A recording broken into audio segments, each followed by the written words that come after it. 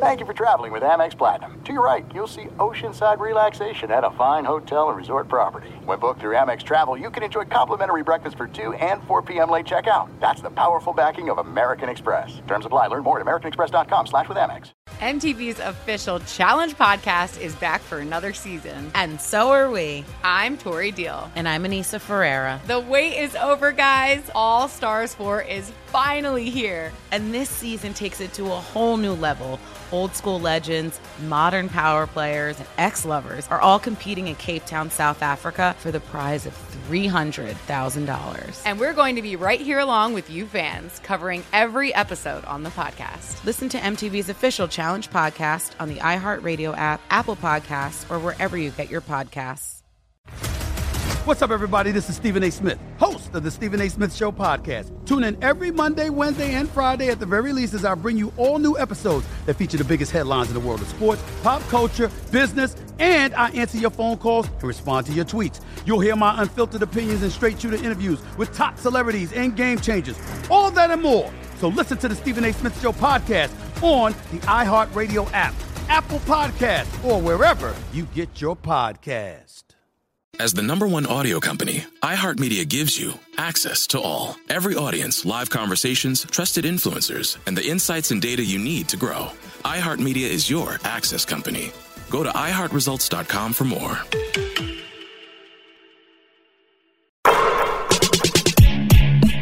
What's up, Open Floor Globe? This is Ben Golver with the Washington Post. I've got Michael Pina of SB Nation on the other line, and we're going to dig into a lot of Oklahoma City Thunder, Houston Rockets chatter and talk here as we prepare for Russell Westbrook's first game back in Oklahoma City on Thursday night, which to me is clearly the game of the week. But before we do that, I need to express some news that I'm very excited about.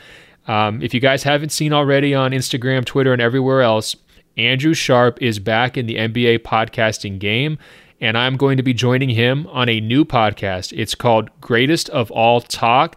It's a subscription podcast. There's going to be new episodes every week. If you want to subscribe, go to GOAT, that's GOAT, supportingcast.fm, or you can go to our Twitter pages, Instagram pages, and find the links to subscribe from there. Andrew is back. He's super excited, and he's very, very thankful for the thousands of emails that came in last fall when he left this show. So if you're interested in what he's been up to, we recorded a podcast all about that, and we also did a extended kind of a catch up on the NBA season, the biggest storylines of the season. That podcast is already out as well, so you guys can check that out. Again, the website is goat.supportingcast.fm. All right, Michael, without further ado, I think we should dig in on this Russell Westbrook thing, because I think we've been in a little bit of a lull since Christmas. We had some awesome Christmas games, especially the Lakers-Clippers kind of headliner game. But since then, it's been a little bit of a lull. But I think that lull ends on Thursday in Oklahoma City at Chesapeake Energy Arena, because Russell Westbrook will be going back there for the first time since his blockbuster trade over the summer for Chris Paul and draft picks. And I'm just curious, as you circle that game on your calendar, what do you expect? What's the reception going to be like for Westbrook? Is he going to cry? Are we going to see a tear from Westbrook? Is he going to salute the crowd? What are you looking forward to most from that matchup? Well, I think, I would expect Westbrook to just try to dunk on literally every single Thunder employee's face. I don't know how he's going to get to do that, but Presti, Donovan, all the assistant coaches. So you think it's a negative vibe from Westbrook? You don't think he's going to go back kind of like conquering hero, like, thanks for trading me? Because the Thunder kind of did him a favor, right? No, I mean, it's not really a positive or negative. That's just his ethos is to slaughter everything in his path. And I mean, at the end of the day, they did trade him, even though it was I think, perfectly fine and mutually beneficial, and there's no hard feelings or anything like that. But I do think, the fans are going to give him a standing ovation. They should, especially after they gave Paul George the reception that they gave him. So, I think it'll be a fine atmosphere. It won't be vitriolic or anything like that, but just knowing Westbrook, he's just going to try to murder everybody. That's a great point. So it's not like, it's revenge necessarily. It's just like, hey, friends can become enemies with a simple blockbuster trade executed by Sam Presti and Daryl Morey. So let's dig into that trade, because I was going back and spending some time this weekend thinking about Oklahoma City's summer. And I got to say, Sam Presti is looking like probably the biggest winner of the entire summer from a long-term standpoint in terms of how he's setting his organization up. I think it's something like 7 first-round picks he got in those 2 trades, 4 pick swaps on top of it, not to mention Shai Gilgeous-Alexander, who's been the leading scorer for the Thunder so far this season, been a really impressive second-year player, and you could argue that he definitely has star potential as well. And then they're just getting max production, all-star level play from Chris Paul on top of things. So I think my first question to you is, as of today, which is January 6th, would the Thunder undo the Russell Westbrook trade if given the option, or would the Houston Rockets undo the Russell Westbrook trade if given the option, or would both teams undo it, or would neither team undo it? Like, who's having regrets from how that thing played out? I don't think necessarily either team is having regrets, but I do think that if the Rockets front office was given a truth serum, they would say that Chris Paul is a better basketball player today than Russell Westbrook is, and he's also a better fit for how they want to play their system. He's a better complementary piece for James Harden. But, at the end of the day, James Harden's opinion is the most important one in the organization, arguably. And so if he didn't want to play anymore with Chris Paul, then the trade had to be done. So I think that when you look stylistically at everything that Westbrook's done to the team on the floor so far, he's made them gone from one of the slower teams to one of the faster teams. We'll see how that benefits them in the postseason. It's kind of just a wait and see situation. But the fact of the matter is they had a ton of success with Chris Paul. They nearly won a championship 2 years ago. If there was not a temperamental dispute between Harden and Chris Paul, then I don't think they would have ever traded him in the first place. And if you're looking at it from the Oklahoma City Thunder's perspective, yeah, they're thrilled. They're not going back on this. They not only did they get the better player and the one who is, I think, a better, more pliable fit with a rebuilding roster, but they also got 2 first-round picks, and they're saving over $40 million on Westbrook's inevitable player option. So yeah, they're through the moon about this one. You hit it on the head. I think the Thunder would never undo that trade in a million years. James Harden would not undo the trade. I think he's sticking to his guns. If you're the Rockets and you could undo it and you could find a way to get James Harden and Chris Paul marriage counseling, couples counseling, I think you try to do that because, look, Westbrook, he's more athletic, more explosive. He's got bigger box score stats. But this season alone, Chris Paul is more efficient, higher player efficiency rating, better real plus minus, better win shares, better offensive rating, better defensive rating, and I'm not even going to bring up stuff like true shooting percentage because I'm not even sure Westbrook's above 0 at this point. It's a disaster what Westbrook's shooting on the court. I'm not trying to be a jerk about it, but he's 43% from the field, 24% on threes, and he's not getting to the free throw line like he did back in 2016, 2017. He still gets there. There's no question, and he's shooting better on free throws than he did last year. He had a really weird kind of anomaly year last year where he couldn't hit anything.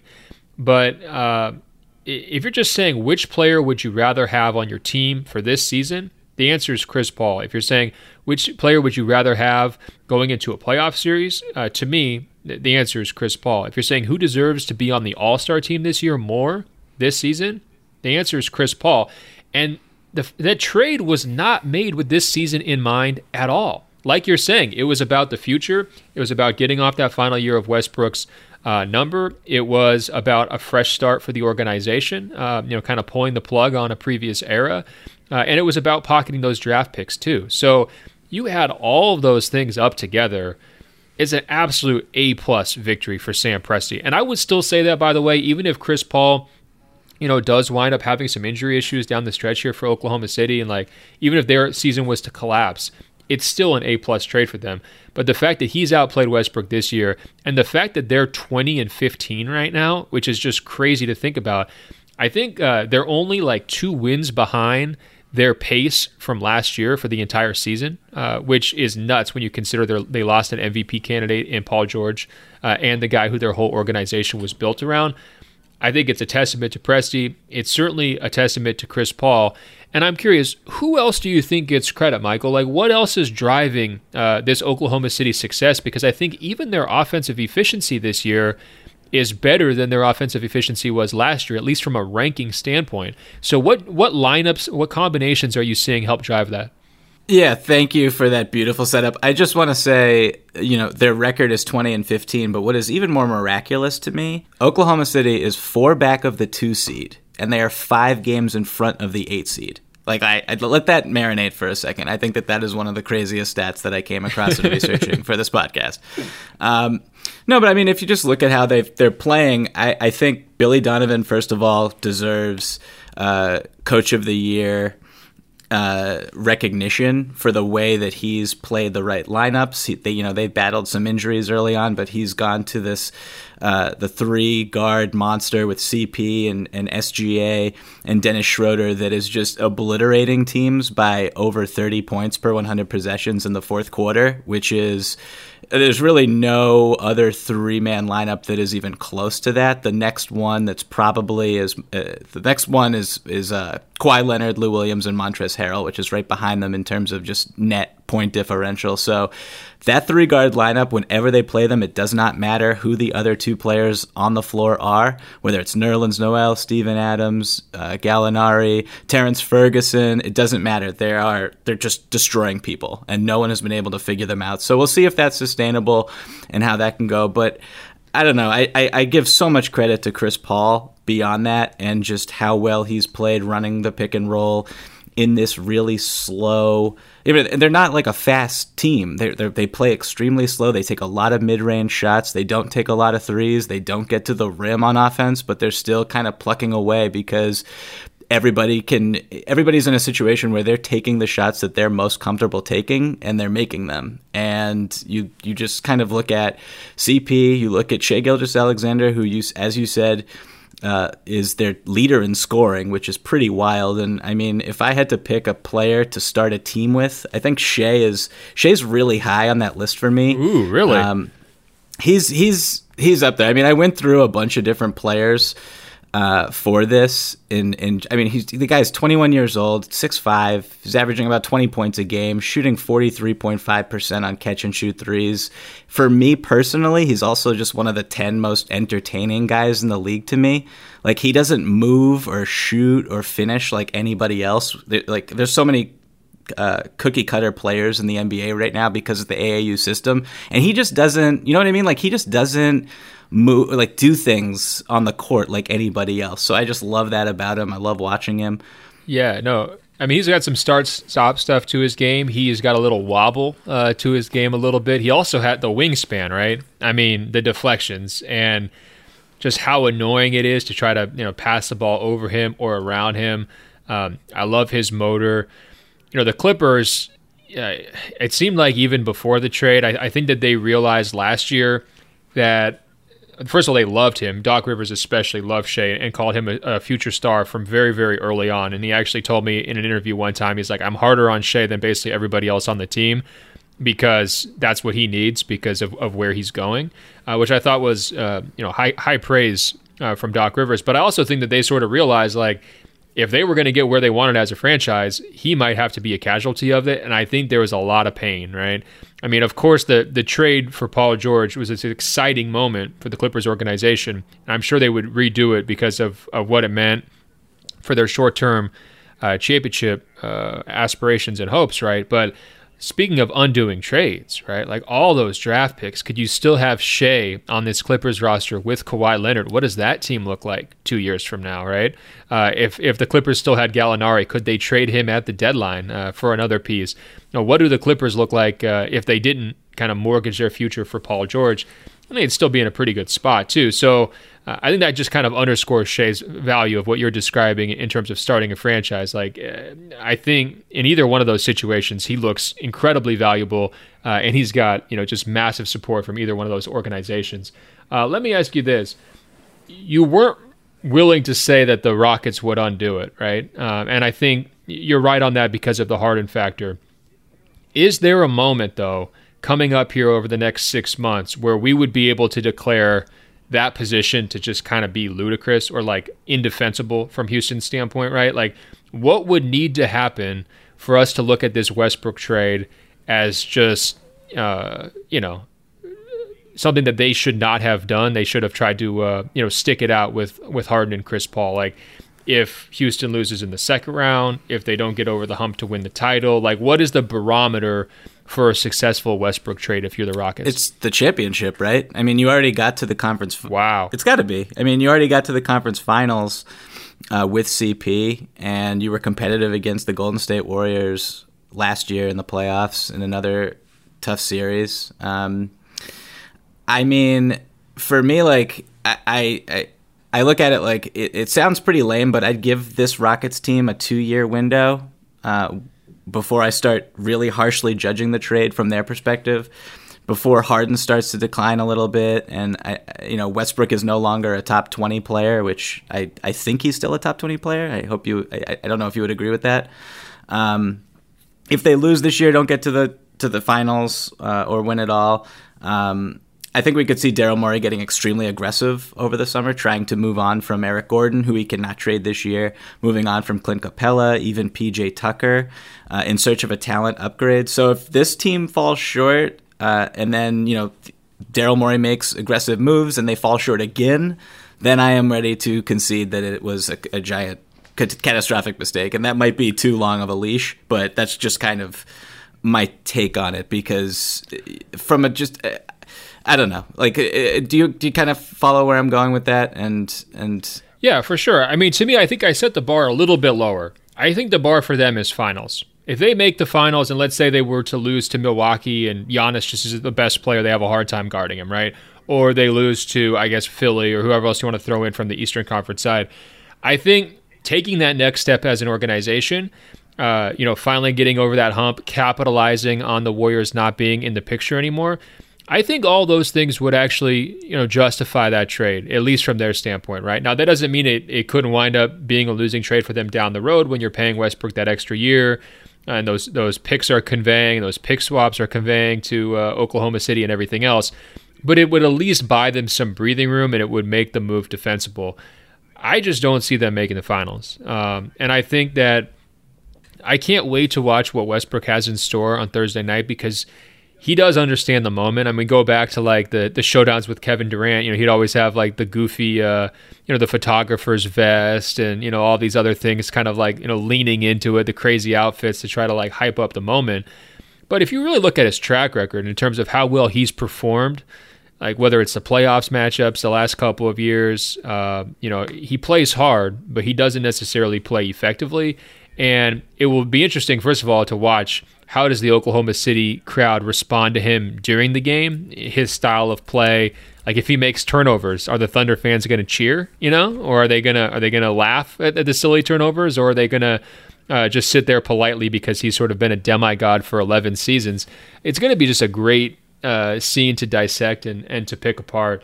One thing I wanted to ask you about it from the preseason expectation standpoint, on Oklahoma City. I think a lot of people had them outside the playoffs. I had them outside the playoffs. Right now, they're sitting in that 7th seed. They're kind of cruising along. Like you're mentioning, Chris Paul settling into that mentorship role, doing a good job of providing whatever an organization needs, during kind of a transition period. But I know you were a little bit higher than most people on the Thunder coming into the season. I think you wrote a piece for SB Nation saying, hey, these guys could still be decent. And there was that sentiment out there because they had veteran pieces, whether it's Steven Adams, whether it's Gallinari coming over in the deal. Obviously, Chris Paul is kind of at the middle of everything, and Schroeder too. But what made you higher than most on Oklahoma City? And is it playing out how you expected, or has there been some twists to sort of their winning formula that you didn't see coming? No, I mean, I don't really know why I was more high on them than others. That's just probably my optimistic nature, Ben. But I don't. You look at the roster. You have Gallo, who I really like, coming off of what could have been an all-star caliber season. I still think CP is extremely good at basketball and at running a team, and I figured, without Harden there, he would be able to run more pick and roll and be more comfortable with the ball in his hands. I loved what I saw from SGA in his rookie season when he played all 82 games for probably the biggest overachiever in the league last year. I think that's pretty fair to say.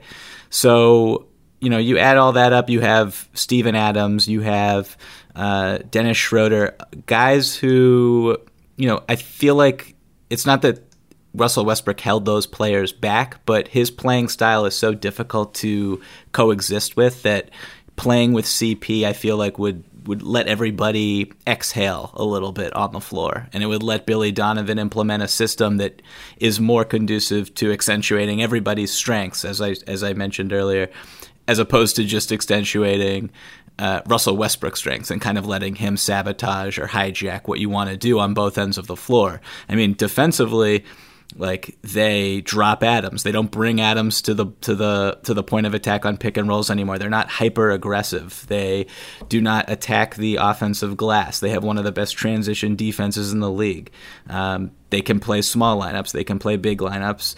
I think when you look at how everybody's kind of fit together, I didn't think it would be it happened like this. I thought that maybe they would jostle outside the frame as a 9 seed up to this point, somewhere around there, and then you could justify them making a trade to get into the playoffs. And now, they've definitely exceeded even my expectations, but now it's like, I think they're almost definitely going to make the playoffs, barring an injury to one of their key players, and they have all these assets as well where you could see them making a win-now trade. And it's just a really interesting, fascinating season for a team that was not supposed to be this good at all. Yeah, that's something I definitely did not see coming. Them being in position to actually kind of want to go for it a little bit. I'm sure their fan base loves it because, you're coming into the season, you're so deflated, right? Like, you're happy to have Chris Paul because he spent some time there when the New Orleans franchise had to relocate briefly. And so he's a familiar face. He's a star player, but he isn't the most entertaining, exciting player for the casual fan to watch. He's kind of got the old man game at this point. I love watching him operate in direct traffic, orchestrate, get the most out of his teammates. But just from like a ticket selling standpoint, that's a little bit of a rougher sell than the Westbrook experience where you're just riding this roller coaster night after night. And that's what the fan base there had been so accustomed to. Now you've got an organization where, you can legitimately have these conversations. Like, should we try to package a couple of our picks? We've got 7 of them from these 2 deals, what's a couple first round picks and go out there and make a move, at the deadline. I think from a fan base standpoint, they've got to be over the moon. At least I would expect that. One thing on the Westbrook kind of black hole effect that you're describing in terms of how his teammates interact with him, I was really high on their acquisition of Schroeder a couple of years ago. I thought that was going to be like a 6th man of the year type move. Anytime you're getting a starting point guard and you're putting him into that like backup role, you're kind of giving him the keys when he's on the court. I thought it was going to be a natural fit and there was going to be enough oxygen. I thought he was going to be able to kind of play off Westbrook like fairly well. And it really didn't take, And it was one of those cases where, like, I think the natural reaction from all of us was to kind of like write off Schroeder a little bit and say, oh, okay, well, maybe some of his stats or some of his performance was just a product of being in the Eastern Conference. He wasn't as good as we expected now that we've seen him in this role. But I think you add Schroeder's name to the list of guys, whether it's, Victor Oladipo, Domantas Sabonis. I mean, the list kind of goes on and on of people who have not really lived up to their full capabilities while playing with Westbrook. And I guess I'm at the point, it's like an indisputable fact, right? Like, a lot of these guys have to compromise so much when they play with Westbrook that they can't actually be who they are as players. It's also kind of a testament to just how great James Harden is that he's still really great with Westbrook on his team. Like, we look at how defenses are guarding Harden this year and in ways that they did not, with an aggressiveness that they were not able to do, to deploy last year with CP on the team. I mean, you can't really play great basketball, or it's really difficult to play great basketball and seamless basketball with Westbrook because he needs the ball in his hands. And he's still pretty good with the ball in his hands. He can run a high pick and roll and make every read that you need. But when you put him off the ball, like with like a player like Schroeder, and you put Westbrook off the ball, like Schroeder really, he's incredible at beating his man off the bounce and getting to the rim. But if you're able to help off someone like Westbrook, who's just going to be standing 20 feet from the basket, doing nothing, not moving, that makes life more difficult for Schroeder. So just fit wise, you add CP, who's a 40% 3-point shooter, who's really smart. He'll screen away. He just moves a little bit. Like, CP has been fine off the ball. He's spent the last 2 years doing it. He's comfortable with it. So all those guys, whenever they play together, the basketball is more beautiful. It makes more sense. And I think that's why you're seeing Schroeder have the year that he's having. Yeah.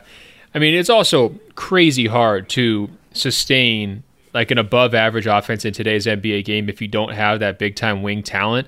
Like losing Paul George basically should have decimated their offense. You know what I mean? Because they were already kind of middle of the pack last year with Paul George, and he was incredibly efficient, shooting the ball like crazy, high volume threes, all that stuff, and just in a great groove for a lot of last year. And to just take that guy out, and I mean, Gallinari is a nice player, right? But it's a little bit different positionally. And their wings, they've struggled to have the right guys at wings, really since Kevin left in 2016, right? So for them to still operate on that level, it's wild. It's definitely credit to their guards and their developing chemistry like right off the top. And then I think also just a positive locker room environment. I mean, these guys seem really happy-go-lucky when they came to LA a few weeks ago. They seemed, upbeat, positive. I think some of the tension that tends to follow Westbrook around, whether he's initiating it with the media or officials or opponents or just, his persona, I do think there is kind of a lifting effect. Everybody, it's not like they're relaxing, but they're just maybe a little bit more comfortable, not quite as on edge as they used to be because of his, personality and leadership style. And I think that can be, a winning factor too. I'm going to throw a couple numbers at you here, Michael. These are from my Washington Post newsletter. I wrote on the Thunder and Sam Presti this week. Everybody can subscribe. Go find the link on my Twitter page. Last year, they won 49 games. They got the 6th seed in the Western Conference, and they lost in the first round, obviously. Right now, they are on pace for 47 wins and the 7th seed after those trades.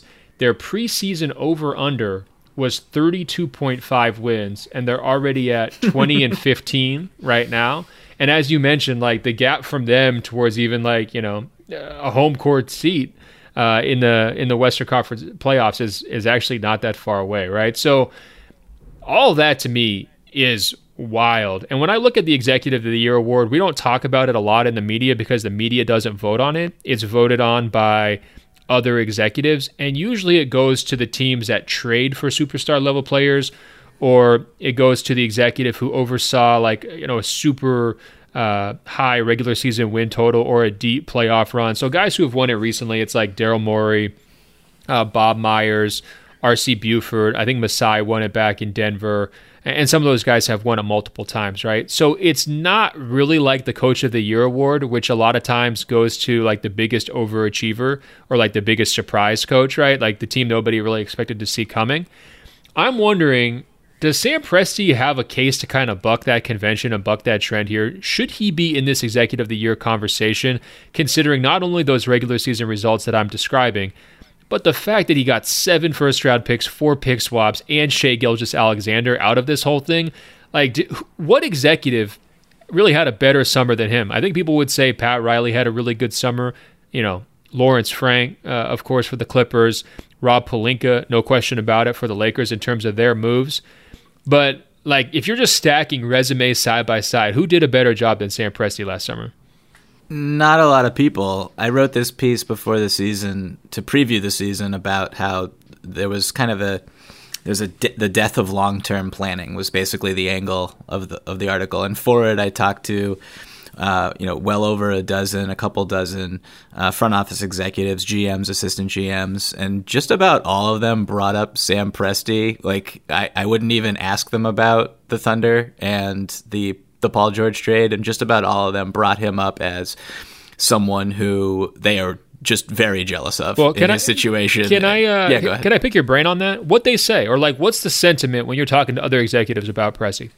Just the fact that, look, I think a lot of them were jealous of the situation where he gets Paul George, he has Westbrook. There's a situation where he would have probably kept that all together for at least one more season and kind of rode it out, but an opportunity presented itself and he maximized it in a way that a lot of GMs are, you're never in that situation where, this player comes to you and says, I want to be traded only to this one team because Kawhi Leonard wants me to go be his teammate. And then that team is willing to give you all these assets and you're able to negotiate one-on-one. So he's an incredibly savvy GM, and to get SGA, sometimes you see trades where a piece is in a deal that makes no sense, or I wish they asked for such and such. I mean, if you look at the Kawhi Leonard trade with the Spurs and the Raptors, Pirtle and DeMar DeRozan basically for Kawhi Leonard, and a lot of people are kind of like, hey, where's OG Anunoby? Where's Pascal Siakam? And so for him to get SGA in a deal like that without the Clippers walking away from the table, I thought was also just really impressive and really savvy. So I would put him in the conversation for sure as having one of the best just calendar years as a general manager and as a decision maker. That trade, he knocked it out of the park. It's like the biggest haul in the history of transactions. Yeah, so here's my philosophical take on this, okay? And bear with me here. It's going to be a little bit elaborate.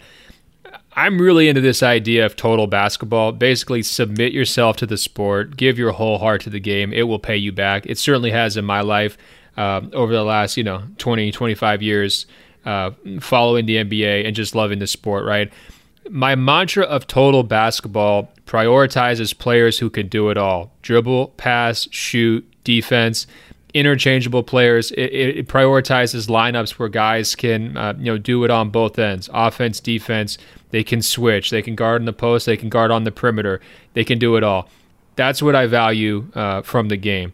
I actually think the total basketball executive, the guy who can do it all as an executive, the five-tool player, if you want to refer to him like that, from an executive standpoint, is Sam Presti. We've seen him make gigantic trades. We've seen him trade for stars. We've seen him trade stars away. We've seen him make small trades. We've seen him use trade exceptions. We've seen him draft superstar level guys, in the draft, going back, more than a decade. We've seen him find some hits in the middle of the first round with a guy like Steven Adams. We've seen them cultivate players, role guys out of the G League to fill things out. We've seen him oversee one of the smallest market organizations in the league with sustained success year after year after year. The one thing we haven't seen, of course, is the validating championship, and we might not see that. I mean, their best shot at that was clearly the Kevin Durant era, and it could be a long time until they get a player as good as Kevin Durant. But if you're just saying, who is the most complete executive? Who's the guy who can do a little bit of everything depending on what the situation calls for? Who's the guy who knows how to read the chessboard, knows when to look himself in the mirror and says, we just don't have it. This group isn't good enough. It's time to pull the plug. To me, it's Sam Presti. And you just go back to his greatest hits, man. His greatest hits is deep. It's 2 discs, okay? Just like Tupac. It's going to run more than 15 tracks, okay? And I just need to get that off my chest because I feel like, as a national show, we're based on the coasts. We overlook a lot of teams and a lot of figures in the NBA just naturally based on our location and our geography and everything else. He has done one heck of a job, and I think this season is testament to that. As I was listening to you, the number one thing that kind of popped into my head was, what would Sam Presti look like if he were on the coast and if he were in a big market and if he did have those resources where, remember when Pau Gasol was a free agent and he didn't go to the Oklahoma City Thunder because they didn't have an opera house or whatever the hell that excuse was? For sure. So you're saying if you gave him the glitz and glamour in LA, what would it look like? Right, exactly. And the open checkbook, we will go into the repeater tax for you, even if, you're not necessarily contending every single season. Like, having ownership that wasn't a little bit stingy around the margins. Like, I would love to see what he would look like in a situation like that. And there have been some trades that, I feel like we could go back and argue about the Harden trade for the next 4 hours if we wanted to. But if you look at it from a pro Sam Presti standpoint, he's really principled. He has developed a culture in Oklahoma City that is very admirable from year to year. They play hard, they're competitive, they know what they are and what they want to accomplish every single night. He knows the types of players he wants to draft and trade for. He's very, he values high character, which is not something that everybody does around the league. And so, yeah, kudos to him for making the most of a situation that is very difficult in a small market and in a market that is like Oklahoma City. No doubt. Hey, I think we've hit all angles on this story, but I think everyone should watch that game. And when you're watching it, don't just focus on Westbrook's comeback. Focus on the other basketball story in that game. And to me, it's actually the better basketball story, and that'd be the Oklahoma City Thunder kind of shocking the world this year and putting all the pieces together. And, you might find yourself, slobbering a little bit over Shai Gilgeous-Alexander like Michael does and appreciating and, raising your eyebrows and seeing what Chris Paul can do on the basketball court too. All right, Michael, we've got a bunch of awesome questions and comments from the Open Floor Globe. They emailed us, openfloormail@gmail.com, openfloormail@gmail.com. And, we were talking last week, what are the best ways to honor former NBA Commissioner David Stern, now that he's passed away at age 77. We got some good ideas here, so I'm going to read them. Here it comes. Alistair from Scotland writes, "Guys, I love the podcast. It gets me through my morning commute. I was reminded on your last episode when you guys discussed honoring David Stern that there's going to be the possibility of a USA versus the World All-Star game sometime in the future. This was discussed as an idea on the No Dunks podcast, which is an awesome podcast from Skeets, Taz, Trey Kirby, and all the rest of those guys. Lee Ellis. I can't forget my Australian buddy, Lee Ellis. So they want to have a USA versus the World All-Star game. Should they name the game and the trophy in David Stern's honor, given his legacy of supporting international basketball? That's an idea from Alistair in Scotland. What do you think, Michael? I mean, this avoids the idea of it being like a mid-season tournament that just dies. Would doing something around All-Star Weekend or the All-Star Game be the right way to honor David Stern? And we should also mention, by the way, all players in the league are going to be wearing a David Stern, black stripe on their jerseys to kind of commemorate his passing. Yeah, that's great. And in our last episode, I mentioned that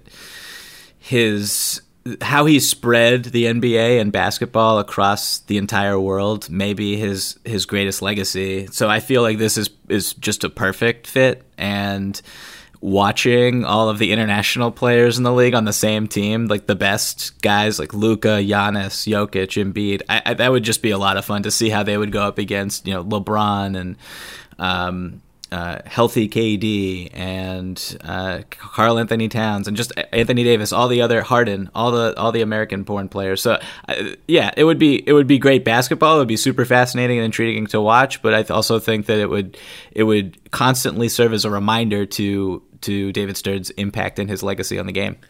I think we need to go bigger. I like this idea a lot. First of all, I love the idea of a USA versus the World All-Star match. They've done that in the Rising Stars. I'm not sure anyone really cares about the Rising Stars game. They don't.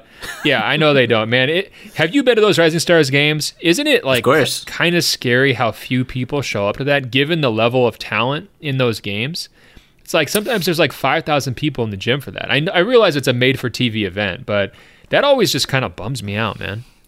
It's a great way to prep for the no defense policy in the actual All-Star game. If you want to see no defense being played with NBA players, check that one out. You know what they need to do? I'm putting this all together. They just need to put Bronny in the Rising Stars game this year. Bronny is drawing more people at some of these high school tournaments than the Rising Stars games can draw. I guarantee you they're going to sell out that building if Bronny's in the game.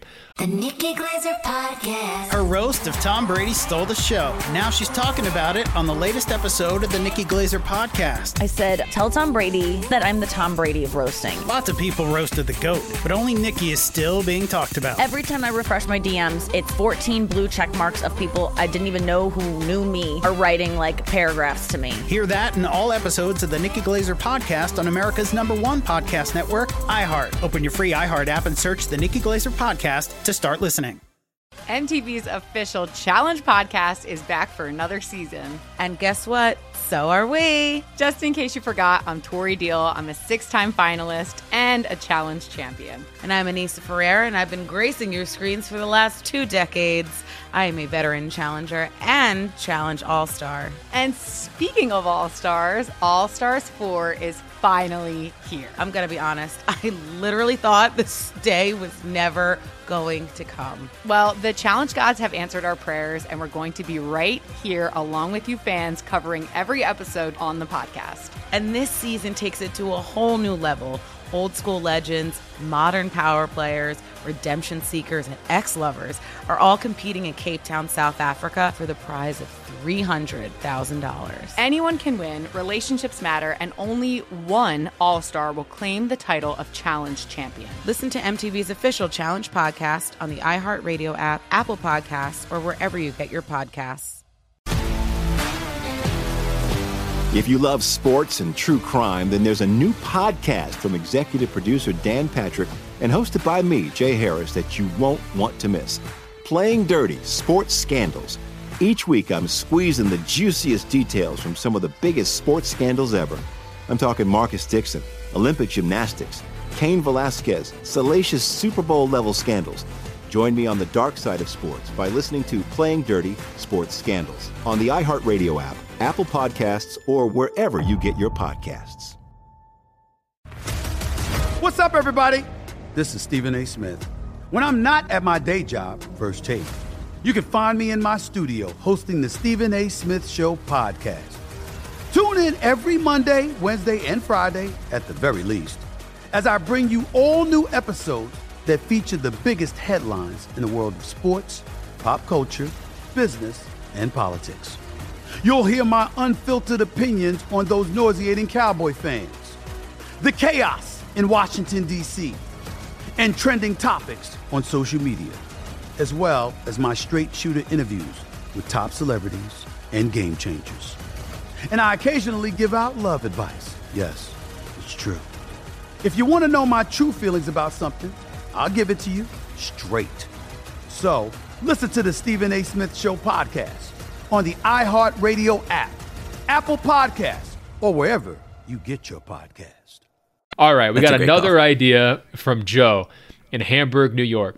He writes, Mr. Golliver, Joe, we're on a first-name basis here, okay? From now on, email me, it's Ben. He writes, once you proposed the question of what would be a fitting remembrance of David Stern for the league to adopt, a thought popped into my mind. How about a yearly award for the player who is most dedicated to the game?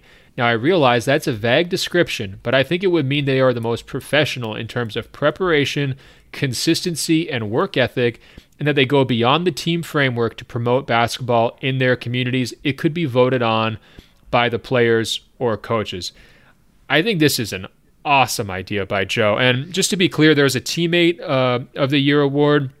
I think the media hands out, some sort of, I don't know, is it a citizenship award as well? I mean, there are things that are kind of in this category, but could you make a new award, call it the David Stern, dedication award, the most dedicated player award, beef it up there with the most improved player and rookie of the year and kind of elevate it to that level where it's being voted on in that kind of same spirit, or maybe you have a short list of candidates that teams can nominate. What do you think, Michael? I think it's the best one I've heard yet. This is great. I mean, every award is basically subjective, like most improved, MVP. Like, we argue about what those awards mean anyway. So most dedicated player or just who is most dedicated to the game, I feel like it wouldn't be that confusing. And for the record, I would nominate Kemba Walker, who tries to play in every game, which I feel like you can't be a load management casualty and win this award. It's for sure. Well, we know how David Stern felt about load management. Kawhi Leonard is never winning the Dedication David Stern Award.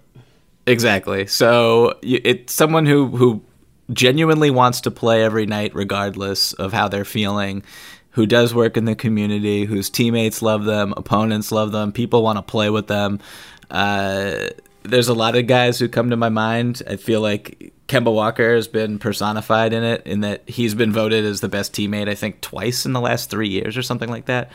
So that's the type of player who would win this award, and I do think it's a great idea too. That did not come to mind when I was thinking of ways to honor David Stern. So this is a great call by Joe. I think they need to do it. There's guys in the NBA league office who listen to this podcast. Guys, take your notes out. Bring this one to your boss. Your boss is going to like this idea. The one reason why I think that we should vote on it publicly and elevate it to the same level of the other awards is because, I mean, the awards discussion has become such a big thing, right? You know, people check in at quarterly, at the halfway point. There's a lot of discussion down the stretch in terms of, you know, every writer is going to release their picks and everything like that. To have people debate such a positive topic for the league of who's dedicated, who's spreading the game in their community, who's doing the types of things that you're describing with Kemba Walker, because you know that case you made for him, there's 20 guys around the league who are doing it the right way who deserve some recognition for that too, right? I mean, I'm sure Blazers fans would put Damian Lillard into that mix, and you can go kind of like right down the list, right? I think it would be awesome just to see that kind of discourse, and from the NBA standpoint, it's like brilliant PR, you know, it's like perfect kind of like cotton candy PR. So from that, I think it's just a kind of a win-win-win all around. Okay, we've got a couple other questions here that we should get through.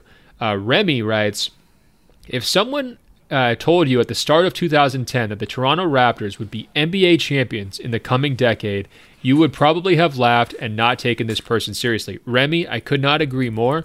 I think I made that point recently when I was discussing Masai Ujiri's Executive of the Decade credentials. 100%. He turned the whole organization around during his time period. Remy continues, but looking at the next decade, my question is this.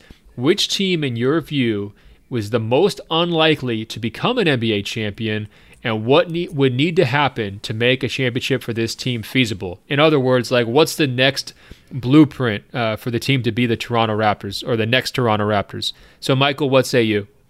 My team here is the Washington Wizards. Wow. And here's how I'm going to lay it out. So Ernie Grunfeld is gone. He, resided over the team for years and years and years and made a lot of really tricky, difficult, awful decisions.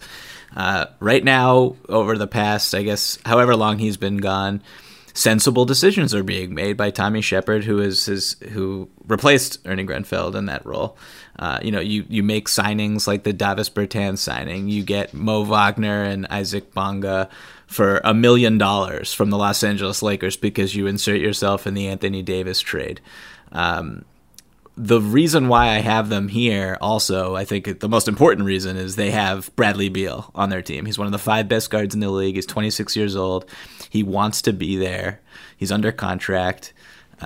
So if you're charting a path to the championship, I mean, obviously it looks almost impossible from where we are because they're operating with no cap space for the foreseeable future. They have 11 wins right now. But like hypothetically, let's say, they get John Wall back next season. He somehow, coming off the Achilles, looks like an above average starting point guard. You have him, you have Beal. And then, someone like Karl Anthony Towns suddenly decides he wants to be more engaged in our country's political scene, and he demands a trade to the Washington Wizards in D.C. The Wizards have enough assets to make that trade, make a trade like that possible, and suddenly you have a formidable big three, and who knows what happens from there. So that's like, I could see something, what I just said is probably a 0.1% chance of happening, but that's what I would have also said at the beginning of the decade with the Toronto Raptors. So once you already have the talent like Beal, anything could happen in the NBA. Yeah, I was going to say, like, if we're ranking all the teams 1 to 30, I'm not sure I would have them last because of the Beal factor, right? Like, we've seen that they can put together a very efficient offense this season. Now, I mean, they're kind of, cutting corners would be the polite way to put it, yeah. on defense, right? I mean, it's a little bit of a pyramid scheme that they're running out there, right? But or a Ponzi scheme is probably the better way to put it in terms of how they're just completely ignoring the defensive side to like juice their offense, right? But they've shown the ability to be elite at something, which helps. When I'm looking at some of these other teams that I would rank below them, it would be teams like Phoenix, Sacramento, the New York Knicks. Probably I would throw the Bulls in there at this point, the Charlotte Hornets, the Orlando Magic. Like, all of those teams to me have a lower shot than the Wizards. And I hate giving the Wizards credit, but I'll give them credit here. I think they actually have a better shot than a lot of those teams, right? So when I was attacking this question, I was trying to think of like, what is the most absurd story that I could come up with? Like, which team is the least likely to do it? So it would be just the craziest turnaround if they actually did it. And then like, what would be the narrative excitement around it? And I basically boiled it down to two, okay? The New York Knicks winning the title would be very annoying because James Dolan would get to have like the most obnoxious victory parade in the history of the NBA, right? But let's say he did throw all the gold bars at Masai Ujiri. Masai would be able to turn the Knicks around just like he did the Raptors. There's really no question in my mind. I think a fundamental part of that turnaround would be Giannis going to New York. And I know you've already said he's going to re-sign the Supermax. I understand that. I'm not rooting for Giannis to go anywhere. But if we're suspending reality and we're just saying, like, what would it be like to live in a world in which Giannis was the face of the New York Knicks, a newly competent New York Knicks? I mean, the jersey sales would be just absolutely out of control. The coverage, the saturation coverage would be maybe even too much for guys like in Giannis Inc. like me to stomach because it would just be jammed down our throat. I would love it. Ben, can I cut you off for 2 seconds with a question? Please. Do you think Giannis would be a villain at that point? Giannis will never be a villain, and not in my heart. I've seen these pregame videos where he's like beating up on Robin Lopez and he's doing all of the wrestling stuff, and I've never followed wrestling because it's not real. I'm not sure if people know that, but wrestling's not real, so I've never been interested in that. I'm a fact-based person, a reality-based person. But even when he tries to play the villain role in their little pregame wrestling skits, it doesn't work. He's just too perfect as the white hat type of guy. So, look, I think in this ideal scenario, he leads Milwaukee to a title, then he jumps ship to the Knicks, and he becomes this global icon, right? In that scenario, he could deliver a title to James Dolan, and I think he's such a hero that even people wouldn't hold that against him. So that's my one scenario. Now, my other scenario, improbable, would be the Charlotte Hornets, right? And for years, guys who just swear by Michael Jordan, like myself, have just had to pretend that he's not arguably the worst owner in the league. I mean, he's definitely bottom 5, right? In terms of his building strategy, who he hires as his executives, the fact that he has like half his family on his payroll.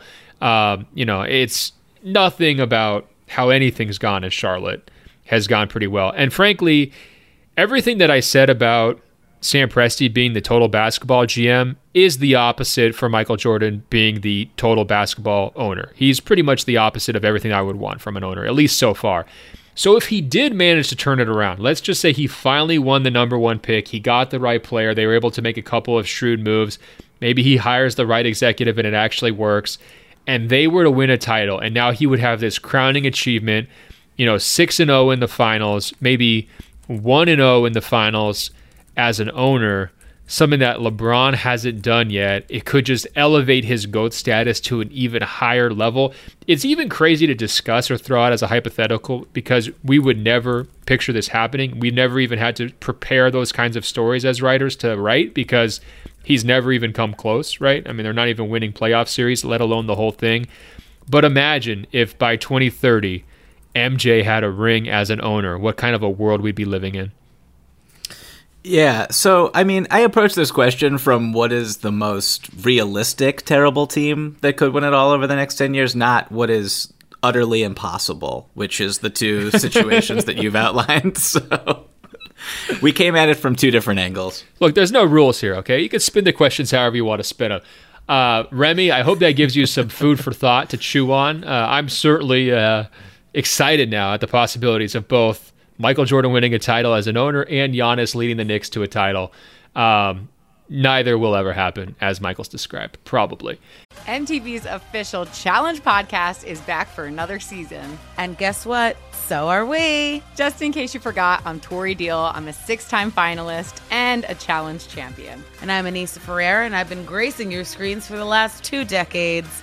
I am a veteran challenger and Challenge All-Star. And speaking of All-Stars, All-Stars 4 is finally here. I'm going to be honest. I literally thought this day was never going to come. Well, the challenge gods have answered our prayers, and we're going to be right here along with you fans covering every episode on the podcast. And this season takes it to a whole new level. Old school legends, modern power players, redemption seekers, and ex-lovers are all competing in Cape Town, South Africa for the prize of $300,000. Anyone can win, relationships matter, and only one All-Star will claim the title of Challenge Champion. Listen to MTV's official Challenge podcast on the iHeartRadio app, Apple Podcasts, or wherever you get your podcasts. The Nikki Glaser Podcast. Her roast of Tom Brady stole the show. Now she's talking about it on the latest episode of the Nikki Glaser Podcast. I said, tell Tom Brady that I'm the Tom Brady of roasting. Lots of people roasted the GOAT, but only Nikki is still being talked about. Every time I refresh my DMs, it's 14 blue check marks of people I didn't even know who knew me are writing like paragraphs to me. Hear that in all episodes of the Nikki Glaser Podcast on America's #1 podcast network, iHeart. Open your free iHeart app and search the Nikki Glaser Podcast to start listening.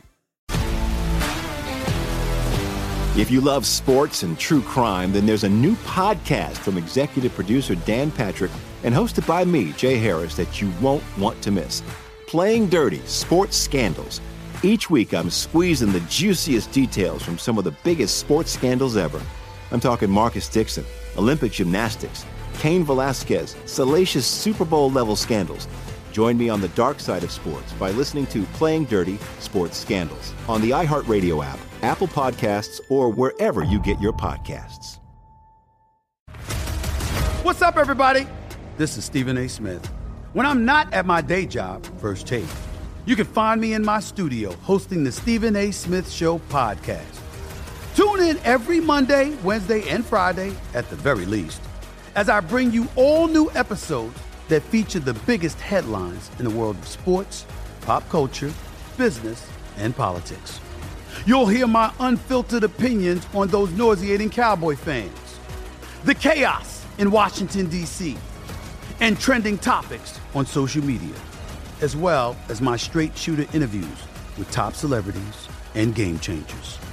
And I occasionally give out love advice. Yes, it's true. If you want to know my true feelings about something, I'll give it to you straight. So, listen to the Stephen A. Smith Show podcast on the iHeartRadio app, Apple Podcasts, or wherever you get your podcast. All right, moving on. We got a question from my guy, Diptanu. He's in the Bay Area. He's awesome. He's a big-time open floor fan. He writes, I'm watching this Milwaukee Bucks game, and I'm falling asleep. Giannis and company are effortlessly scoring points against Minnesota. There's no real tension or narrative driving the seasons for either one of these teams. Diptanu, man. Come on, bro. A little half empty there. He goes on, Kevin Durant is not playing this year. The Warriors are not good. Everyone was all about saying how the league was finally balanced. But it's not really balanced. It's still super top-heavy in both conferences, and I don't think the season has been very entertaining. I used to tune into every single Warriors game to see KD, Steph, and Klay Thompson play, and it was entertaining with a lot of tension, even though we knew the Warriors were the favorites. My question to you guys is, has this season been boring? And what would you say is the most boring NBA season in recent memory? Now, Diptanu, bro, I'm going to call you out right here. You're my friend, and I say this as a friend.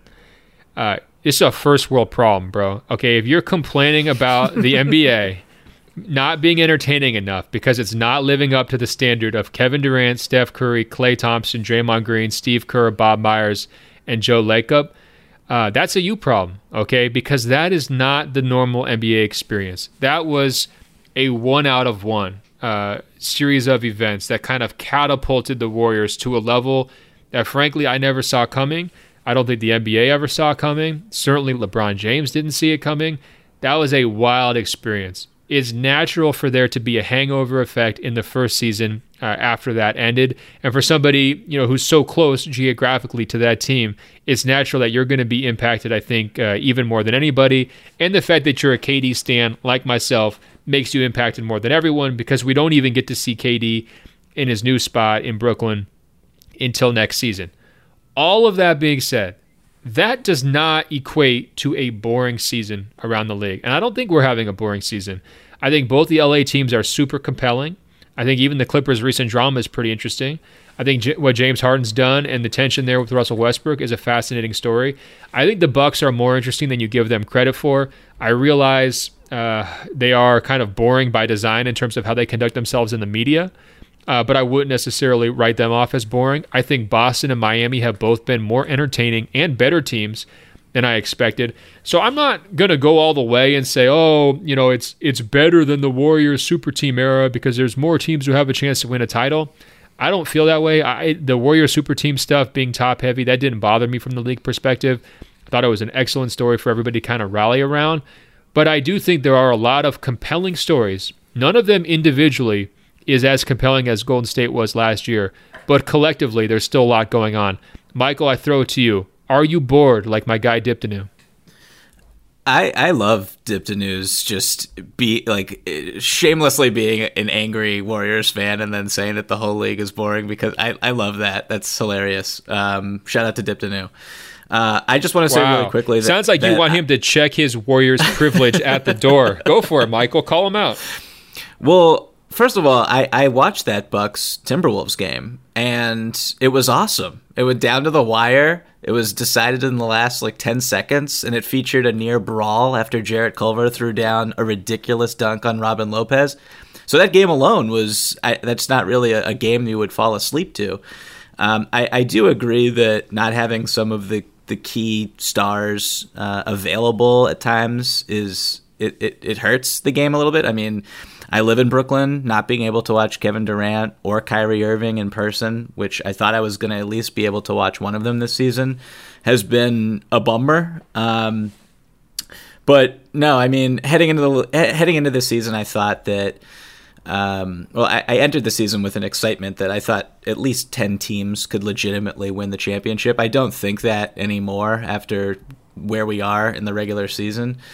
But I do still feel like there are a bunch of teams. It's not decided. The end game of the season isn't decided as it was, I think, for the past 4 or 5 years in the same way. So I still think that the league is wildly entertaining, and I'm biased because I cover it for a living and I love it so much. But no, I can't. Just because the Warriors are not the Warriors anymore, I'm not really. That doesn't really bother me in terms of the NBA as an entertainment product. Diptanu, you're going to feel better when Kevin Durant's back. Michael's right on that. You're going to feel better once Steph Curry's back next season. There's no question there. But I also think don't live in the past, bro. It's all about the future. You're going to leave the Warriors super team in 2019, all that thought and all that negativity that's emanating from their demise, you're going to leave that in 2019 and you're going to start fresh in 2020. I encourage you to do that. All right, couple more questions quickly. Joe writes, why does everyone crap on Hassan Whiteside? This is a genuine question. You always hear about him as being a must-trade guy, and his huge salary is kind of holding back the Blazers. But I have to say, I kind of like him. I don't watch a huge number of Portland games, but when I do, I basically always think the same things in this order. I really hope Dame wins a championship eventually, like Dirk did in Dallas. Number 2, CJ McCollum is way better one-on-one than I remember.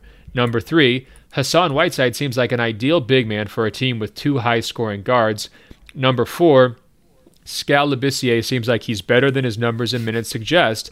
A sneaky prediction that he could be an all-star reserve in a couple of years. Very ambitious from you, Joe, outside the box. Not sure I agree all the way there, but I do think Skal is an underrated player at this point and a nice find for Portland's front office. So he concludes by saying, this is a sincere question about Whiteside. Ben, I know you're a Portland guy, so I thought you might know. Why does everybody hate on this guy?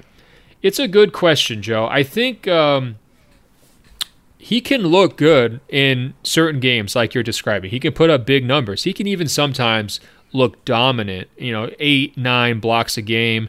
Feels like he's in charge of things.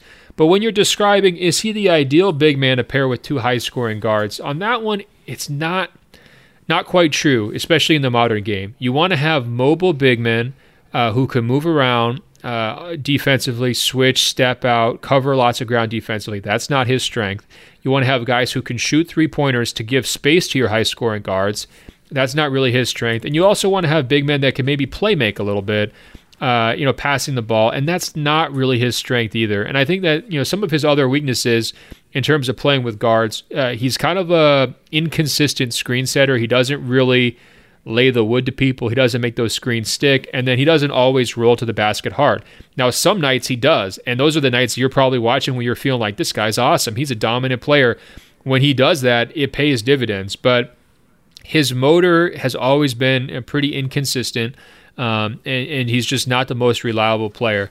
I think there's also, he's got a tendency to be a little bit of a black hole, and that's putting it kindly. The ball goes in, doesn't always necessarily come out. And I think that's another problem too when you're dealing with some super high efficiency guards like they have. That's not always what you want. I mean, there's turnover problems, there's just possessions breaking down, and that's been an issue. I think Portland's biggest problem this season, though, defensively, they really haven't beaten a lot of good teams this year, and I think a big problem is he's just not that versatile of a defensive player. Even when he does have kind of dominant defensive nights against poor offenses where he can kind of hang out in the paint, block shots, clear the glass, and do what he does best, it looks really impressive, but he's not able to scale that up against the best teams, the best competition, and I think that's why a lot of people grow frustrated with him. He's just kind of a player who doesn't take your team to a super high level, and I think that's why you're seeing Portland struggling. I wouldn't pin it all on him, though. They've had a lot of injury issues. I think Scal's the most recent one, but Rodney Hood going down, Zach Collins, and some other guys as well. It's kind of a mash unit up there in Portland right now, and I think, in fairness to him, he is the easiest scapegoat. I think there's no question about that on that roster. He's the guy who's going to catch all the blame, and I think you've identified that correctly. If I were writing a list of players who explicitly did things on the court that indicate they care more about themselves than their team, Whiteside would probably be number one for me. Ooh, little haterade. Okay, so what are the things that he does that bother you? I mean, on Sunday night, the Miami Heat played the Portland Trailblazers, and it was I think it was Whiteside's first game in Miami, if I'm not mistaken, since he was traded. Oh, yeah. Did they retire his jersey, or they had like a 7-minute long video montage? They were so happy to have him back, right? They were, yeah. They right next to Dan Marino and Michael Jordan's jersey up in the rafters there. You know what's great? Eric Spoelstra is like the most buttoned-up coach of all time. Does he have more subliminal shots at Whiteside than any other coach, the player that we've ever heard? Well, that's because the whole time he was there, Whiteside was complaining about minutes, complaining about, he doesn't want to come off the bench, complaining about effort, or not exerting the right amount of effort. And that organization is very no-nonsense, as we know with the James Johnson situation, the Dion Waiters situation. So it was obviously a terrible cultural fit. But it was so funny watching that game because the Heat just attacked Whiteside on like every single possession he was in the game with the high pick and roll. And Goran Dragic had one of his best games of the season because of it. And you could just tell like one of the things Whiteside does that's really infuriating is he just chases every single block opportunity. So Dragic would just bait him out, pump fake, get him in the air, and then pass to his man over and over and over again. And there was really no adjustment by Whiteside. There was no learning from his mistakes. Portland's half-court defense is so much better this season when he's off the floor, and it's plays like that really explain and illustrate why. And also another thing about him that I didn't really realize, but they basically don't allow Whiteside to play without Damian Lillard also on the floor, which is interesting for a lot of different reasons, and kind of a testament to, I would imagine that Dame was a vocal proponent for getting Whiteside to Portland, and so the coaching staff is like, he's here, you get to play with him. You've pointed out a lot of the drawbacks. The discipline issue is for sure right up there with the mobility, and the adjustments thing is something that would prove critical in playoff series. If you get him against the wrong team, you can just exploit it over and over and over again. I'm not sure how much trade value he's really going to have for them. I know they're hoping that he can go out there. A lot of Blazers fans want the Whiteside contract to be the piece that helps them get maybe like a third star, if they're able to kind of like package it with picks or whatever else. We'll see. I mean, just remember how much Portland gave up to get him, and that's a good barometer for what they're going to be able to get in return. And when you're talking about like Myers Leonard and not much else in that return package for Whiteside over the summer, it's probably best to hold your horses. Our last email is from Peter in Poland. He writes, "Hi, Ben and Michael. Happy 2020. I am not a New Year's resolution person, but this year is a little bit different. My wife got me a basketball for Christmas, and I decided to work on my game in 2020. I must admit that I'm a complete newbie when it comes to playing the sport. I took the path of one of the Open Floor Glow members named Joe, who works on his shot while listening to Open Floor. And Michael, you'll remember, people wanted us to just randomly say, "Nice shot, Joe," to encourage him because he's always out there getting buckets while he listens to us in his headphones. Peter continues, I was stunned by the results of my first 2020 practice. My shots were dropping. My awkward offhand dribble was not that awkward. And all in all, I feel like I might be able to make the 2023 NBA All-Star game. Riding the momentum, I took the ball and went outside the next day. Obviously, I didn't have any Open Floor to listen to, and it was a complete disaster. I kept on bouncing the ball off my foot, shooting air balls left and right, and completed the whole experience with an awful wedgie. I know the sample size is small, but I happen to believe that Open Floor makes you a better basketball player. Now, Michael, did you ever think when you joined this show that you would be inspiring Polish basketball dominance and that you would be personally responsible for Peter stepping his game up to new levels? How does it feel? How validating, gratifying is that? After listening to you read that email, I mean, that's the apex of me as a human being right there. So your greatest accomplishment? I can't get any better than that now. It's like you meet Neil Armstrong, you're like, wow, how was the moon? That sounds awesome. Well, guess what? I inspired Peter to be able to make a couple jump shots in Poland. Look, Peter, awesome email. And I've discussed my favorite ways that people listen to the podcast before. I think, commuting, it's absolutely essential. Doing chores is another good one where you can really focus on what we're saying. The basketball shooting one, though, where you're getting into that meditative trance, you're trying to knock down as many buckets in a row and you're being inspired by us, that warms my heart. I talked about the importance of total basketball earlier, Michael. That is the total basketball experience. Peter, I only hope that you're out there with shooting sleeves, leg wraps, tights, official NBA jersey, and official NBA shorts to complete the whole experience. If so, get your girlfriend to send us some pictures of that. I cannot wait to see it. All right, guys, we've reached the end of another episode. So thanks so much for all the emails. Keep them coming. openfloormail@gmail.com. openfloormail@gmail.com. We'll be back later this week with another episode. Check us out on Apple Podcasts by searching for Open Floor. That's 2 words. When you find our page, scroll down. It will say rate and review. Tap 5 stars. It's just that easy to help us spread the word. I'm on Instagram @Ben.Golliver. I'm on Twitter @BenGolliver. Michael is on both Instagram and Twitter @Michael V as in Victor Pina. And guys, don't forget, Andrew Sharp is back with a new podcast. It's subscription only. Check it out. It's called Greatest of All Talk. I'm on there with him. We're going to be putting out 1 episode every week. We've already taped a couple for this week. They are out there ready to be downloaded. Go to GOAT, that's GOAT.supportingcast.fm. Hey, Michael, until later this week, I will talk to you. Talk to you soon, Ben.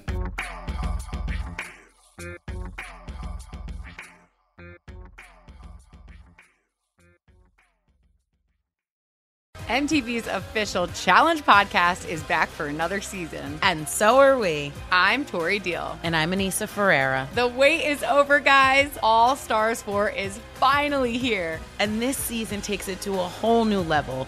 Old school legends, modern power players, and ex-lovers are all competing in Cape Town, South Africa for the prize of $300,000. And we're going to be right here along with you fans, covering every episode on the podcast. Listen to MTV's official Challenge podcast on the iHeartRadio app, Apple Podcasts, or wherever you get your podcasts.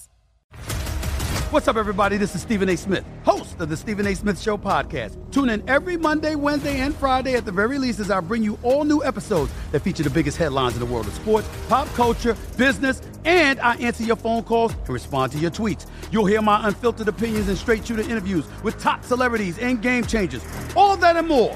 So listen to the Stephen A. Smith Show podcast on the iHeartRadio app, Apple Podcasts, or wherever you get your podcast.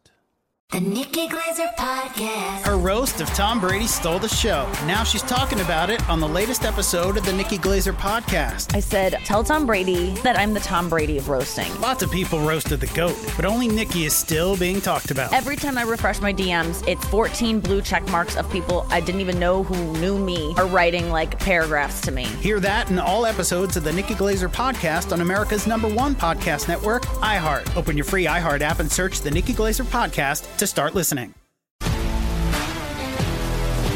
If you love sports and true crime, then there's a new podcast from executive producer Dan Patrick and hosted by me, Jay Harris, that you won't want to miss. Playing Dirty: Sports Scandals. Each week, I'm squeezing the juiciest details from some of the biggest sports scandals ever. I'm talking Marcus Dixon, Olympic gymnastics, Cain Velasquez, salacious Super Bowl-level scandals. Join me on the dark side of sports by listening to Playing Dirty: Sports Scandals on the iHeartRadio app, Apple Podcasts, or wherever you get your podcasts.